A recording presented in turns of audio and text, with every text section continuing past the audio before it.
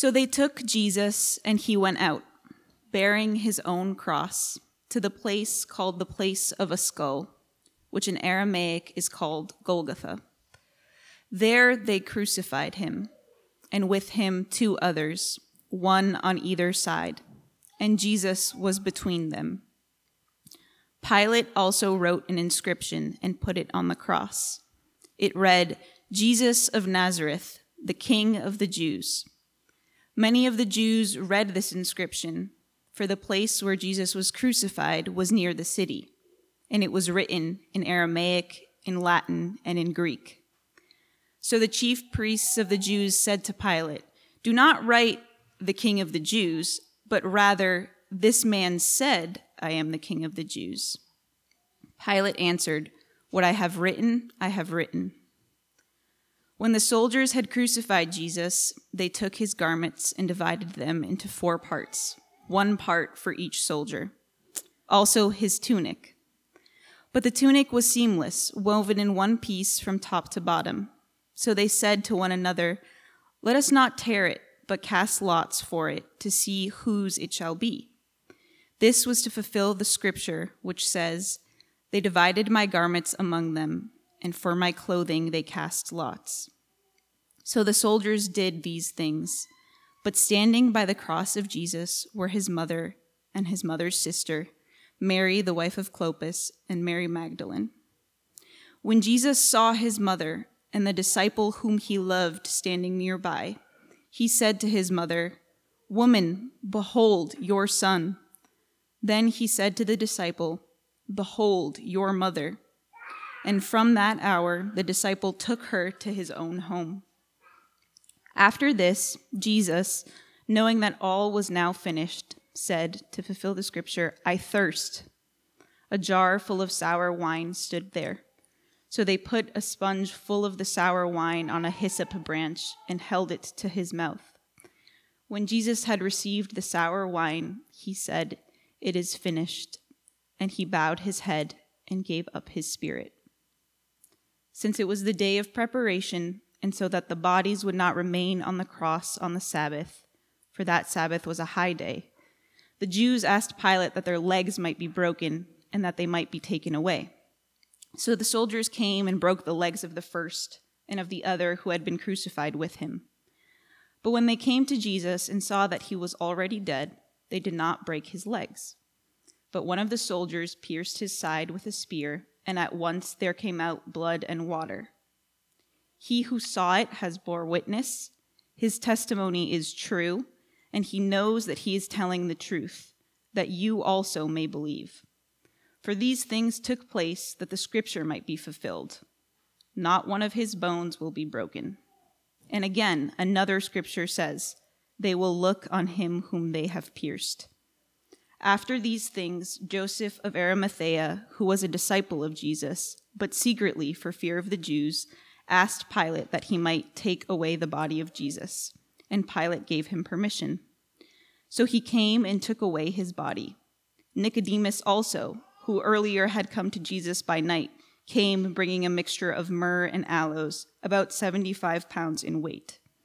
So they took the body of Jesus and bound it in linen cloths with spices, as is the burial custom of the Jews. Now in the place where he was crucified there was a garden, and in the garden a new tomb in which no one had yet been laid. So because of the Jewish day of preparation, since the tomb was close at hand, they laid Jesus there. This is the word of God. Thanks, Eleni. Well, before we come to this passage, let's bow our heads one more time and pray for the Spirit's presence and help. Holy Spirit, we have already invoked your presence, and we have done that because of your promises to be present whenever 2 or more are gathered in your name. And as we have said in many different ways already today and over the years, it is only because of your promises that we are able to come into your presence and have any expectation that you would be with us, and that it would be for our good, that it would be for our blessing and not for our cursing, that it would be to build us up and not to destroy us. But those are your promises. It is your promise that your word does not return to you void when you send it out. It is your promise. It is Jesus' promise that we read a few weeks ago, that you, Holy Spirit, would bring to mind everything that he taught us. And so we pray, as we come to this passage, that you would give us eyes to see and ears to hear what you would say to us. Father, you know that as a people, we are coming before you with griefs, with anxieties, with many concerns, which again, you have commanded us, not just promised, but commanded, that we would lay them before you because you care for us. Heavenly Father, we cry out together with all your people for your church in Nashville, for families who've been stricken with a tragedy that is unimaginable, that none of us wants to contemplate, but which you, precisely in the passage that we just read, have not stood far away from, but have drawn nearer than we could possibly imagine. And so we pray for comfort, and we pray for peace, and we pray, Father, that you will make yourself known as a God who is near to the brokenhearted. Father, for those of us in the room who have friends who have been directly impacted by the shooting that took place earlier this week, we pray that you would give us words to speak, both to and with our friends, and words of prayer to lift up to you. We don't know how to pray as we ought, but it's your character always to teach us how to pray and always to bring us to our knees before you. And so we ask, Holy Spirit, that you would enliven our hearts and make us a people of prayer. Father in heaven, we long for peace and for justice, and we long for things to be the way that they are supposed to be. We long for you to overcome the curse of the fall that we have brought on ourselves. And so we cry out to you with your people, how long? And we thank you that because of the resurrection, because Jesus' resurrection is the first fruits of many, we can confidently say, not long, that you will come again and you will put all things right. Father, please help us to fix our eyes on these things now and in the days and the weeks ahead. Be with us now as we come before your word. I pray, Father, that the words of my mouth and the meditations of our hearts would be acceptable in your sight, O Lord, our rock and our Redeemer. Amen. Well, again, it is Palm Sunday, the first Sunday of Holy Week. There's something really wonderful and beautiful and precious about a calendar that walks us through the story of the gospel, that puts time itself into the service of telling us that story every year, from Advent through Easter and on to Pentecost. And there's something really wonderful about this week in particular, where we can experience day by day in real time, and think about what each day was like, Sunday and Monday, come together on Good Friday, come back together on Easter. I want to read to you a sonnet. You already heard the scripture from Zechariah, that prophecy that spoke of our King coming, righteous and having salvation, humble and mounted on a donkey. Here's a sonnet written for Palm Sunday. This is by a British poet by the name of Malcolm Guite, who's written a whole series of sonnets for the entire church year. This is the one that he wrote for Palm Sunday. Now to the gate of my Jerusalem, the seething holy city of my heart, the Savior comes. But will I welcome him? O crowds of easy feelings, make a start. They raise their hands, get caught up in the singing, and think the battle won. Too soon they'll find The challenge, the reversal he is bringing, changes their tune. I know what lies behind. The surface flourish that so quickly fades, self-interest and fearful guardedness, the hardness of the heart, its barricades, and at the core, the dreadful emptiness of a perverted temple. Jesus, come, break my resistance, and make me your home. What I love about that sonnet is how the poet Geit places himself right into the story. And that's a good thing for us to do, to place ourselves into the story of this week. I would encourage you, I'm going to plug prayer a couple times today. I would encourage you towards this daily coming together to pray so as to mark each day together. You know, spend a week thinking through this story together, and I think this will change you. What I want us to look at as we look at this passage today is the way that John, as he narrates the end of Jesus' life, as he puts before us the glory that he's been talking about for the entire gospel, right? Jesus has been saying, it's not yet my hour to be glorified, until now it is. It is the hour for him to glorify it. And as John puts that in front of us, he uses the scriptures that were already written to point us to everything that is happening in this week. To point us to the Passover and the way it was pointing ahead to Jesus, to point us to Good Friday, and even to point us to Easter. When Paul talks about what the gospel is at its core, he emphasizes how it was all laid out in the Scriptures, how everything was according to the Scriptures. In 1 Corinthians 15, he says, "For I delivered to you as of first importance what I also received, that Christ died for our sins in accordance with the Scriptures, that he was buried, that he was raised on the third day in accordance with the Scriptures." Everything that God is doing here in this gospel, what we're looking at today, was always the plan. It was written about long beforehand. Everything is happening here according to the Scriptures. And I want us to see how John uses those Scriptures to point us to what God has done in the past in order to remind us to put our hope in what he will do for the future.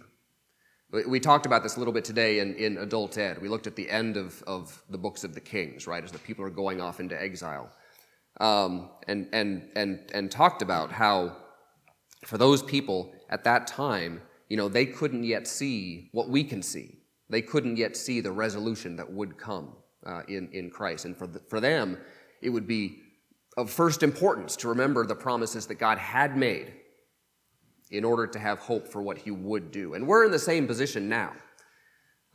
We find ourselves being able to look back on what God has done as we read about it here.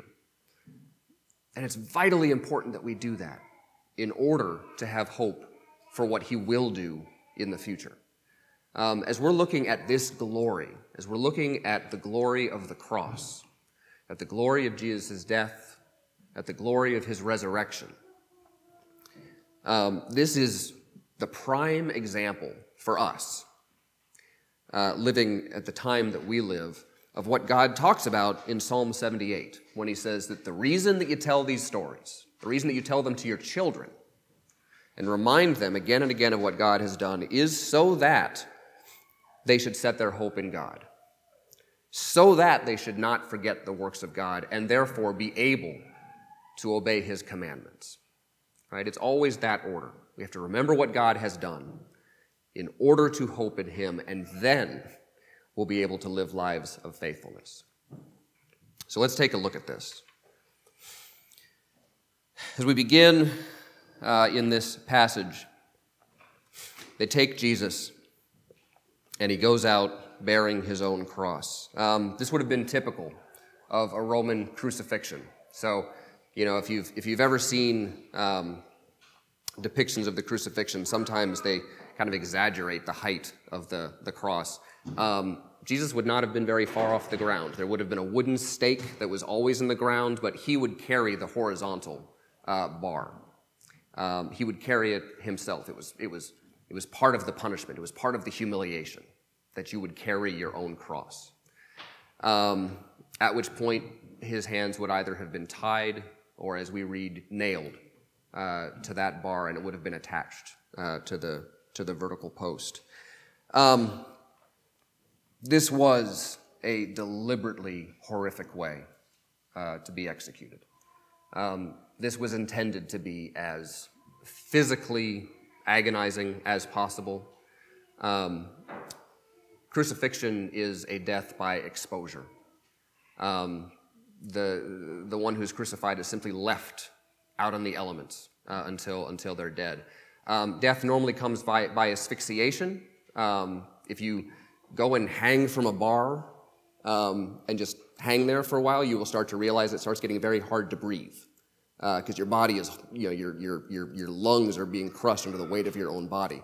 And that eventually is what happened. The reason, if you've ever seen paintings or depictions of crucifixion, sometimes you'll notice a little platform under Jesus' feet, and the reason that would be there was so that he could hold himself up a bit longer. But that wasn't there for relief. That was to prolong the agony. That was to make it take longer. So this is deliberately as physically agonizing as it can be, and also as humiliating as it can be.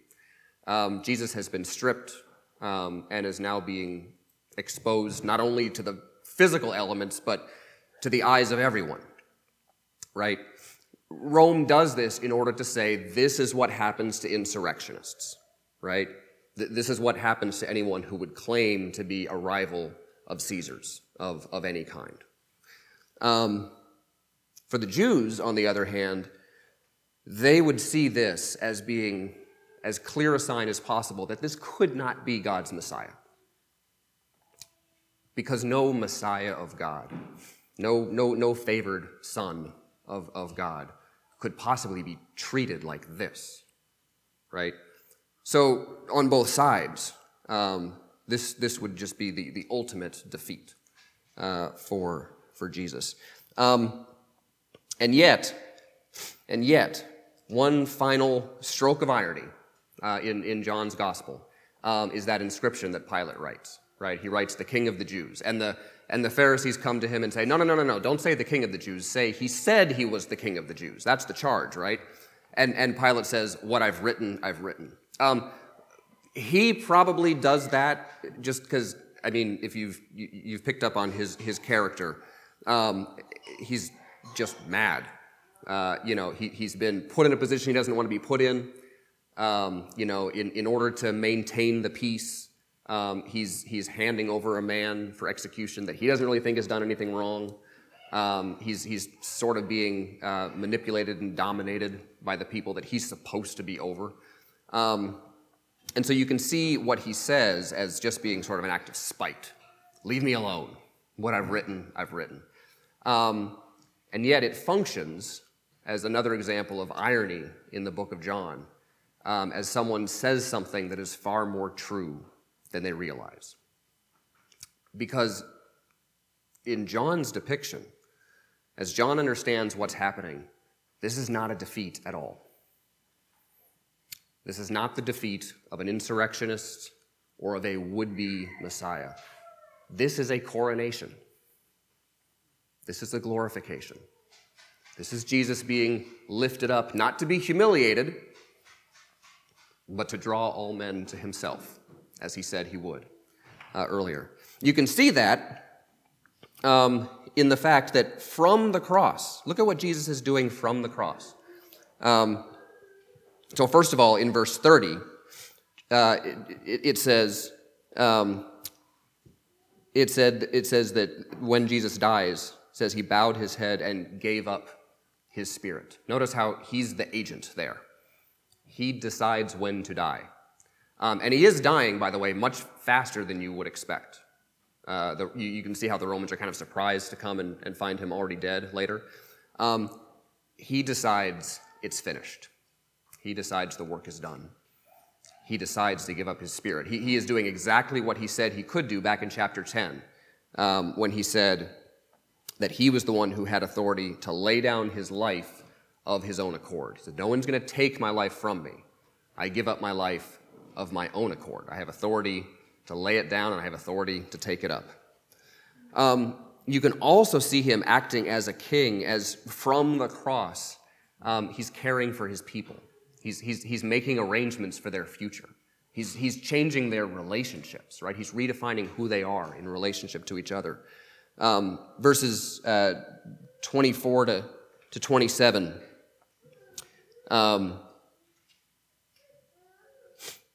I guess 25.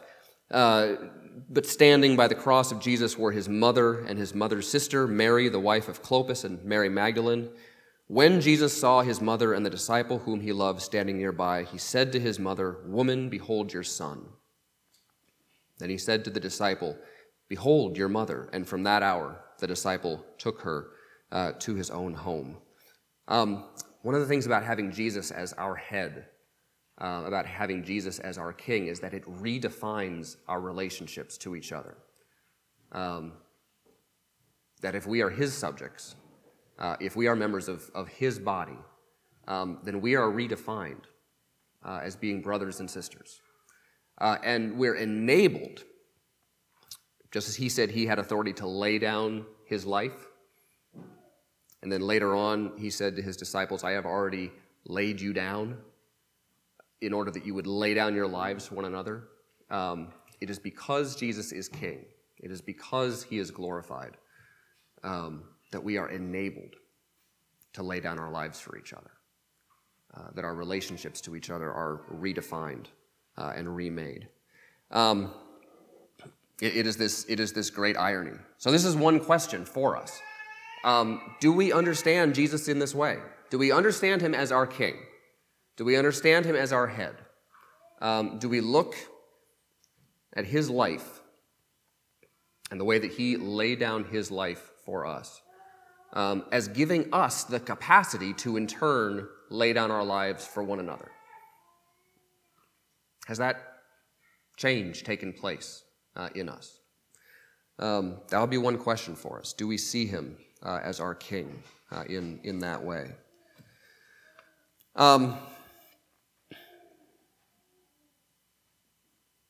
As I mentioned, there are a lot of passages here that John is referring to. I actually don't have time to get to all of them, although this is my second plug for morning prayer. We will use these passages in prayer this week. So, for instance, Psalm 22, right?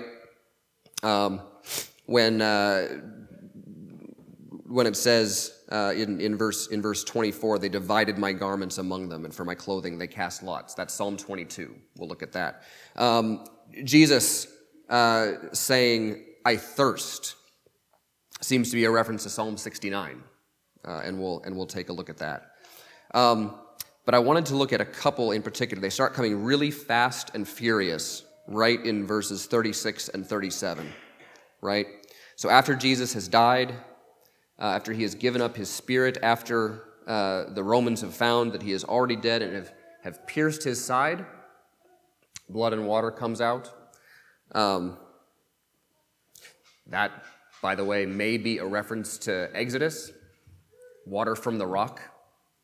Paul in 1 Corinthians certainly seems to think that the rock was Christ, so that may be an allusion there. But more explicitly, what John actually says is, these things took place that the scripture might be fulfilled. Two of them. Not one of his bones will be broken. That's going to point us towards Maundy Thursday. And they will look on him whom they have pierced, and that's going to point us at Good Friday. Let's look at those in turn here.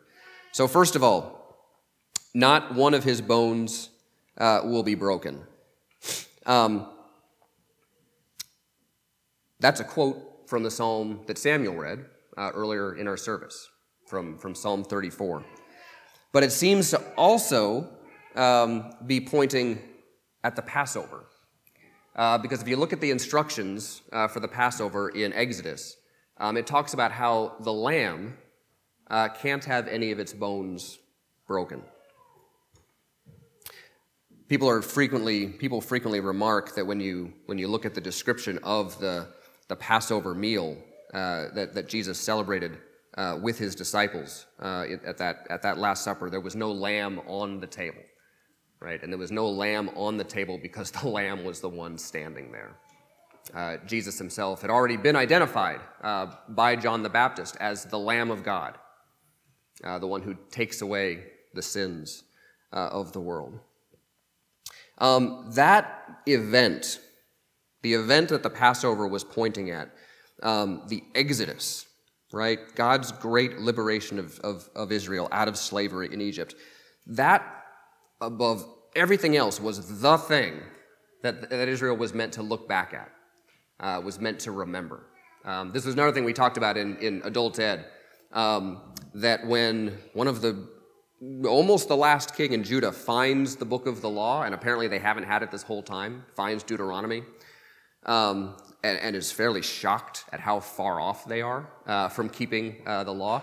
It says that they celebrated the Passover, and this appears to be the first time that they have celebrated the Passover since before the conquest itself. Right, so you go all the way from Joshua celebrating the Passover through all of this history in Joshua and Judges and 1st and 2nd Samuel and 1st and 2nd Kings. No Passovers. Think about what that would mean. If the core of their identity, someone in adult ed in class today put it this way, if the core of their identity was that they were a people who had been delivered out of slavery, then to not celebrate the Passover, to not tell that story year after year, would mean that they had forgotten who they were. They had lost their identity. One of the reasons that it is so important for us to tell this story, to do it in every way that we can, again, including using a calendar to do it, so that we don't forget who we are. The Exodus told the people of Israel that they were God's chosen possession, saved out of slavery, and then brought into relationship with him before they could have chosen it. Christians, do you know who you are? Do you know that you are beloved? Do you know that you are forgiven? Do you know that before you're anything else, before you're born, you are the joy that was set before Christ, for which he endured this cross? That is who you are. We need to tell this story to ourselves as often as we can so that we don't lose our identity. The other scripture that John points us to is in Zechariah 12. This is one of my favorites. Or it's one of my favorites for kind of a weird reason, right? So they will look on him whom they have pierced. That comes out of Zechariah 12. We'll look at more of that in prayer this week. One of the reasons I really love this, it's for a weird reason. In the Westminster Confession of Faith, there's a chapter about repentance. And it says, repentance is an evangelical grace, which is kind of old language. What in the world does that mean? Well, evangelical means good news, right? Gospel, good news. So repentance is a good news grace. And if you say, well, why is that? There's a little footnote, and it directs you to Zechariah 12, to this verse. They will look on him whom they have pierced. So what on earth is going on there? Why would that mean repentance is a good news grace? Here's why.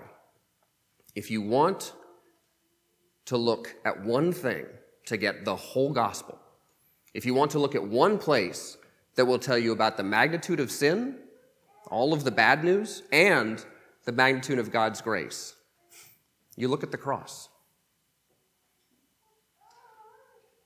There's that hymn that we sing, right? Ye who think of sin but lightly or suppose the evil great, here may view its nature rightly, here its guilt may estimate. Mark the sacrifice appointed, see who bears the awful load. 'Tis the Word, the Lord's anointed, Son of Man, and Son of God. It is sometimes easy to think of sin as being a light thing, as not being that big a deal. There's a wonderful moment in something that Anselm wrote. Anselm, the church father, he wrote this it's actually a dialogue called "Why Did God Become Human?" Right? Why the incarnation? So there's this dialogue. He's discussing it, and at one point, his conversation partner, they've come to talking about the crucifixion, and the guy he's talking to says, "This does not make sense. It does not make sense that God would not only take on our flesh, like not only become finite and vulnerable and subject to pain, but that he would actually suffer this? Why?" And Anselm's answer is, "I think you have not yet considered the weight of sin. You're not understanding how heavy the load is." I know there's some of you here who do know the weight of sin. You do know how damaging it can be. You do know, we sometimes talk about how sin has a blast radius. This is this amazing thing that sin is committed and you think, okay, so it just damaged this one person or these two people, and then time passes and you realize, no, it's impacting them too, and then more time passes. Years go by, and you keep seeing these ripple effects. And it's just unimaginable how much damage sin can do in our lives. And if you are in that category, if you do know the weight of sin, look at the cross and it will tell you you are not crazy. Sin is that bad. It is that damaging.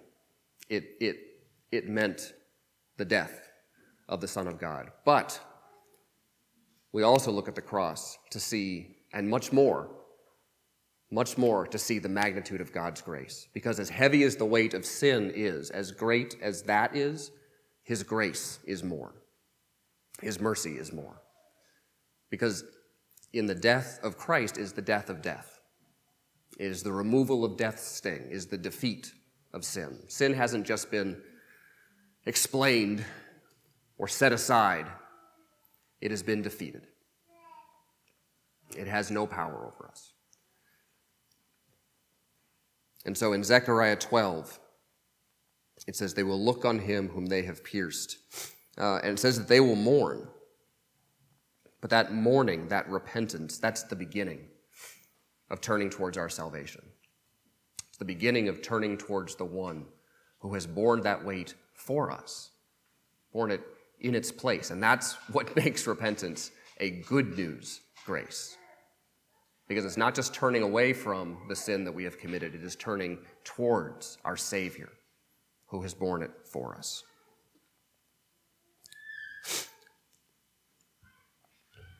The last thing that I want to mention, this final scene, you might expect that John would go straight from this glory, this sign of signs, and he does take a moment to really emphasize how important this sign is, right? Verse 35, "He who saw it has borne witness, his testimony is true, and he knows that he is telling the truth that you also may believe." Right? He pauses in the middle of this story to remind you why he's telling it. It's so that you might believe. And you might think that he would go straight from this to the resurrection, but there's this one last scene, the burial. We meet Joseph of Arimathea, a rich member of the Sanhedrin, apparently a secret disciple of Jesus. We see Nicodemus again, right? And it ends, they take his body down as they need to before the Sabbath, and they lay him in the tomb. And it just ends in this chapter with, "They laid Jesus there." On the one hand, John is emphasizing he's buried. He's really dead. This was not something fake. But at the same time, stop and think about, again, the march of actual time. I don't know what you do with Saturday of Holy Week. Because we don't really have much to do with it, right? There's a Good Friday service, and then there's Easter, and then in between, I don't know, it's a Saturday, right? I'll probably be at a soccer game. I don't know what you'll be doing, but there's this whole day. There's just this whole day in between. I want to encourage you to mark that day this week. At least stop and think about the fact that there was a whole day of just waiting. As we prayed for Nashville on Wednesday of this past week, one of the things that we said is the hardest thing to imagine. The shooting took place on Monday, and the hardest thing in the world is to imagine being a parent of one of those children who were killed and waking up on Tuesday morning.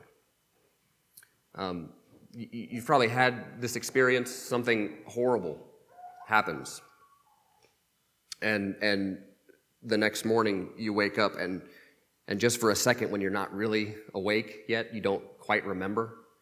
And then as you do, it feels like that must have been a dream. And I have no idea how much time this is actually taking. It's all distorted, but it just lands on you. That's real. It happened. That is part of the way the world is now. And for something that horrible, for a time, it's the lens through which you see everything. The whole world has changed. We can pretty easily run from Good Friday to Easter because we know it's coming, right? But there was Saturday. It was a whole day of just waiting. It was a whole day of just sitting in the reality of Jesus being gone, of being dead. And, dead is pretty gone. Dead makes it feel like the story is over. Dead leaves you with only one possible kind of hope. It only leaves you with hope for resurrection. And who could hope for that? The quote that I put on the front of the bulletin this week are lyrics for a song that I love by Andrew Peterson. It's called God Rested. And what I love about it, you can see it right there in the chorus, is how he brings together the week of creation and the last week of Jesus' life and says, on the sixth day, God said the work was finished. It happened twice.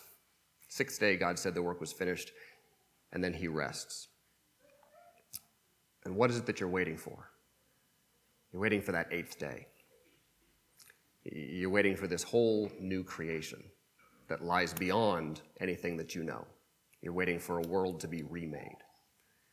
Some of us are here, we need that kind of hope in our lives. Some of us are in the middle of stories that feel over and hopeless. We need to tell ourselves this story. We need to use this week to do it together so that we can remember who we are. If we are anything, we are resurrection people. We are people who hope for salvation from the outside that we could not fashion for ourselves. The fact that this table is in front of us now in the midst of our wilderness is both a sign of what is to come, but it is also nourishment for the already but not yet that we're in now. So before we come to this table, let's give thanks.